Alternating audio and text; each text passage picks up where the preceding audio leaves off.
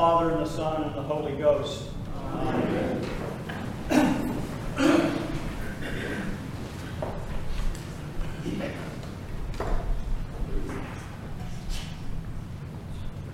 In our epistle lesson this morning from the book of Romans, Paul writes somewhat about sin. Examples in our lesson today: he who has died in baptism is freed from sin. We should no longer be slaves of sin. Consider yourselves dead to sin. In all of his letters, Paul writes about sin. And when we look at the whole Bible seems to be about sin. It's all over the place. The first sermon I preached in seminary to our preaching class, it was about sin. I began that sermon with an old preacher's story, worn out preacher's story, about the little boy that went home from church and his mother asked him what the preacher preached about. And he said to his mother, he preached about sin. And his mother said, well, what did he say? And he said, he's against it. I don't remember anything else about that sermon, but I'm pretty sure it went downhill from there.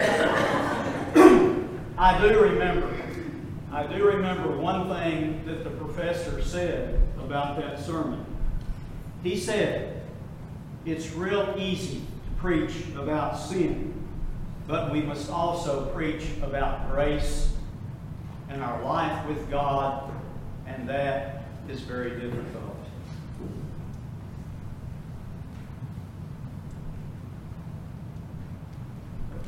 Back in 1964, Supreme Court Justice Potter Stewart, he handed down an opinion that would become very famous, actually, unintentionally, I think. The case was Jacob Ellis versus Ohio, and it was a case about pornography.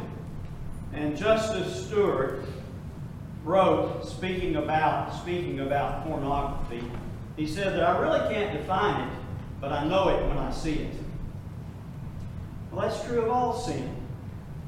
We're familiar with sin, and sometimes we're too familiar with it. We know it when we see it. We know it when we hear it, when we taste it, when we smell it. We know it when we feel it. We know it because it's all around us. And not just that, it's part of who we are.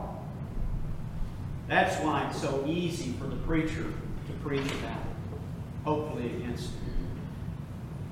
But what about grace and our relationship with God, our life with God? For some reason, that just doesn't seem to be as easy to talk about. Oh, Paul talks a lot about grace in his letters. In fact, there may be more. He may write about grace as much, if not more, than sin. I haven't gone through to make an analysis, but it's all over the place in his letters as well as sins. Best example in Ephesians. For by grace you have been saved through faith, and not of yourselves, it is a gift of God. But concretely, though, what's it like to be in the grace of God? What's it like to live with God in our life? What's it like to be in relationship with God? It appears to me the closest that Paul comes to that is in 2 Corinthians, when he talks about being caught up into the third heaven. The third heaven. That's about as close as you can get.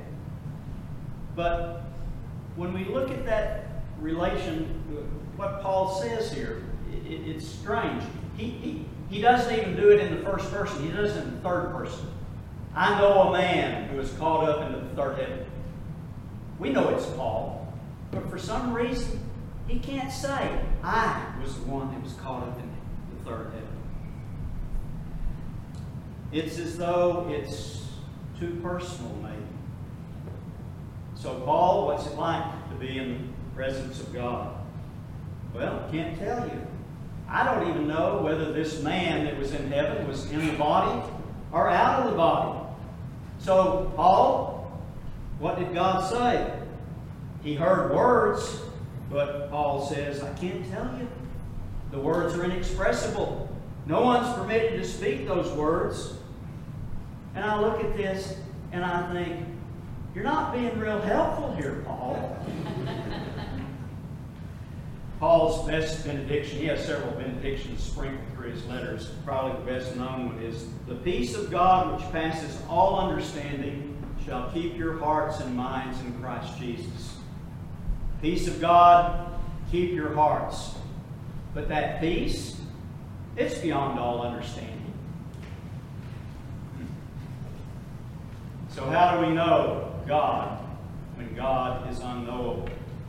How do we know God? How are we with God when that's beyond all understanding? How can we who live in this world come into the presence of God, live our life with God? Well, we make our attempt through prayer. But when we come for our time in prayer, all kinds of thoughts come into our head. Thoughts of this world, of our busy, sometimes terrible thoughts. When we're trying to pray in our most holy time, and horrible thoughts come into our head. And the more we try to block out these worldly thoughts and concentrate only on God and be spiritual, the more these thoughts and distractions assail us, and they usually win. There's a story about St. Francis of Assisi. There was a young brother in the monastery that was bragging somewhat about the depths of prayer that he was able to achieve. And St. Francis said to him one day, "Brother, if you can spend 1 full minute in complete and concentrated prayer with no distractions whatsoever, 1 minute in prayer, I'll give you my mule." Well, the young brother dropped to his knees immediately and started fervently praying, completely concentrated in prayer. About 30 seconds later, he looks up and he says, "Can I have the saddle too?"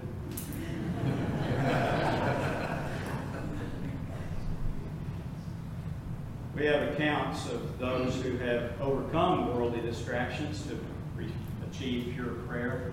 There's a little bitty book. It's really almost a pamphlet. It was written by a monk in Paris back in the 17th century, I believe. It's called The Practice of the Presence of God. Brother Lawrence was the monk.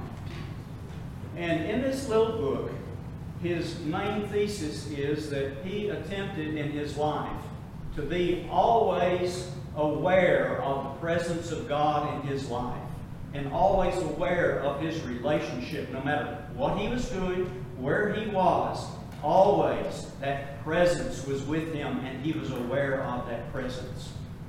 So who was this monk? The monastery's mystic who spent hours in his cell praying and in contemplation? No. He was the cook. Can you imagine cooking in the hot kitchen, the pots and the pans clean, the smells of the heat? And always through all of that being conscious of the presence of God in your life? I really can't imagine it. Another story about St. Francis. He was hoeing his garden one day, and another monk came up to him and said, "Brother Francis, what would you do if you were to learn that Jesus was to come within the hour?" St. Francis answered, "I'd finish hoeing my garden." Now that's something. When hoeing your garden, your life is as much with God as you are when you're on your knees in prayer. That escapes most of us today. Last week I had an issue with my cell phone, my 20-year-old flip phone. And I had to go down to the cell phone store.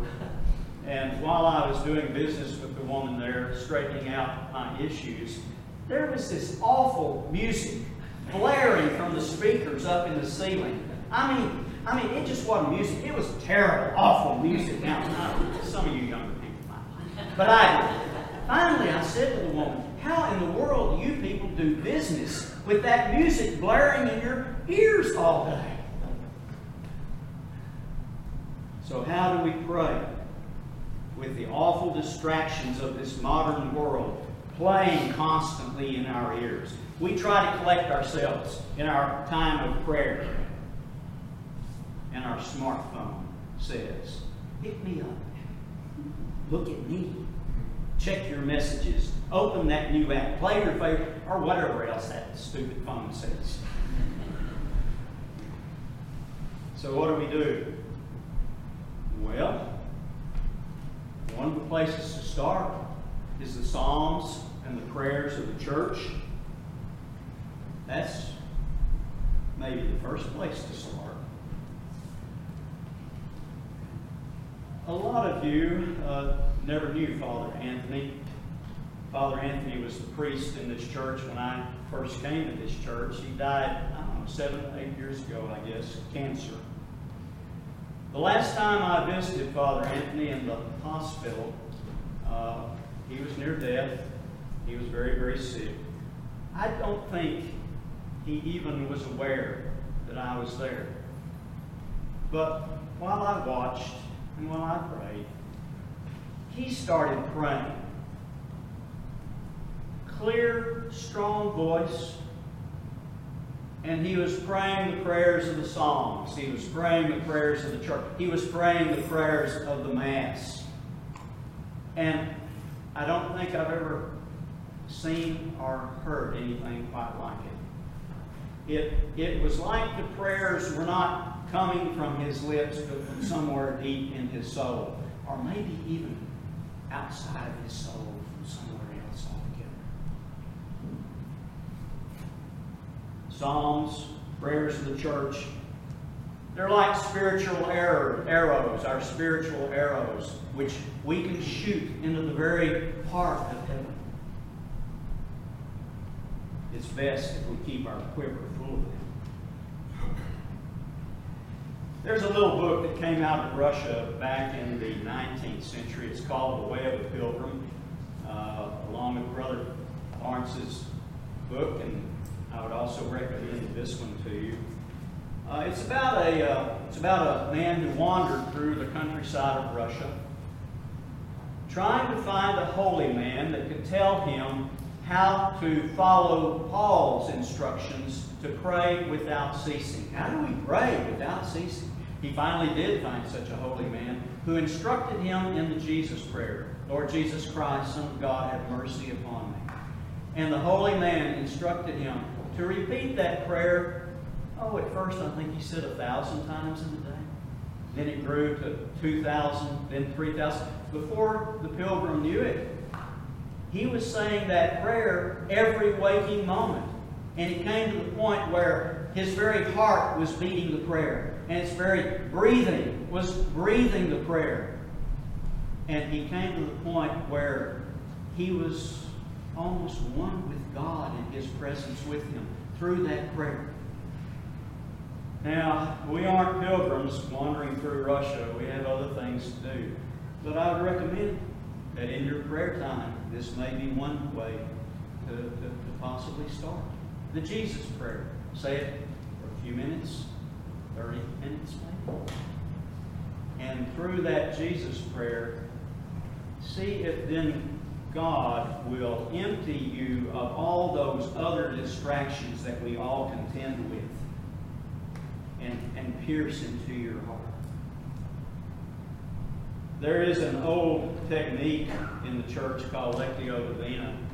Literally means holy reading. It's where we read the Bible, but we don't read the Bible not for knowledge particularly or study the Bible. No. We read the Bible as though the Bible were God speaking to us, which it is.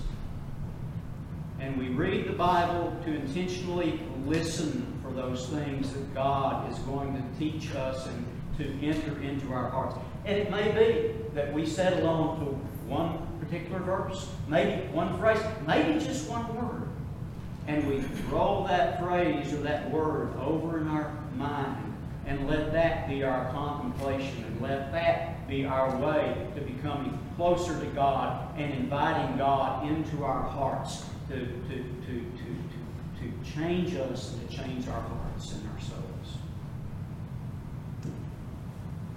There was once a young priest who went to a well, it was his first parish.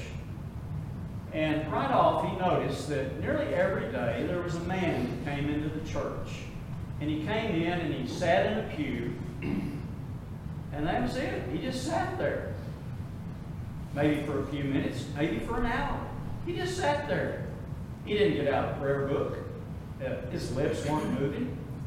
Well, after a week or two of observing this man coming into the church and just sitting in the pew, and then after a while leaving, the priest finally approached him and asked him, "What are you doing?" And the man said, gesturing to the crucifix on the altar, he said, "I look at him, and he looks at me, and we're happy."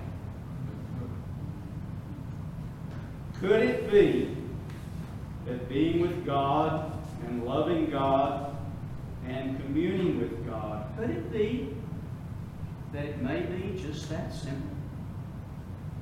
I look at him, he looks at me, and we're happy. In the name of the Father, and the Son, and of the Holy Ghost. Amen.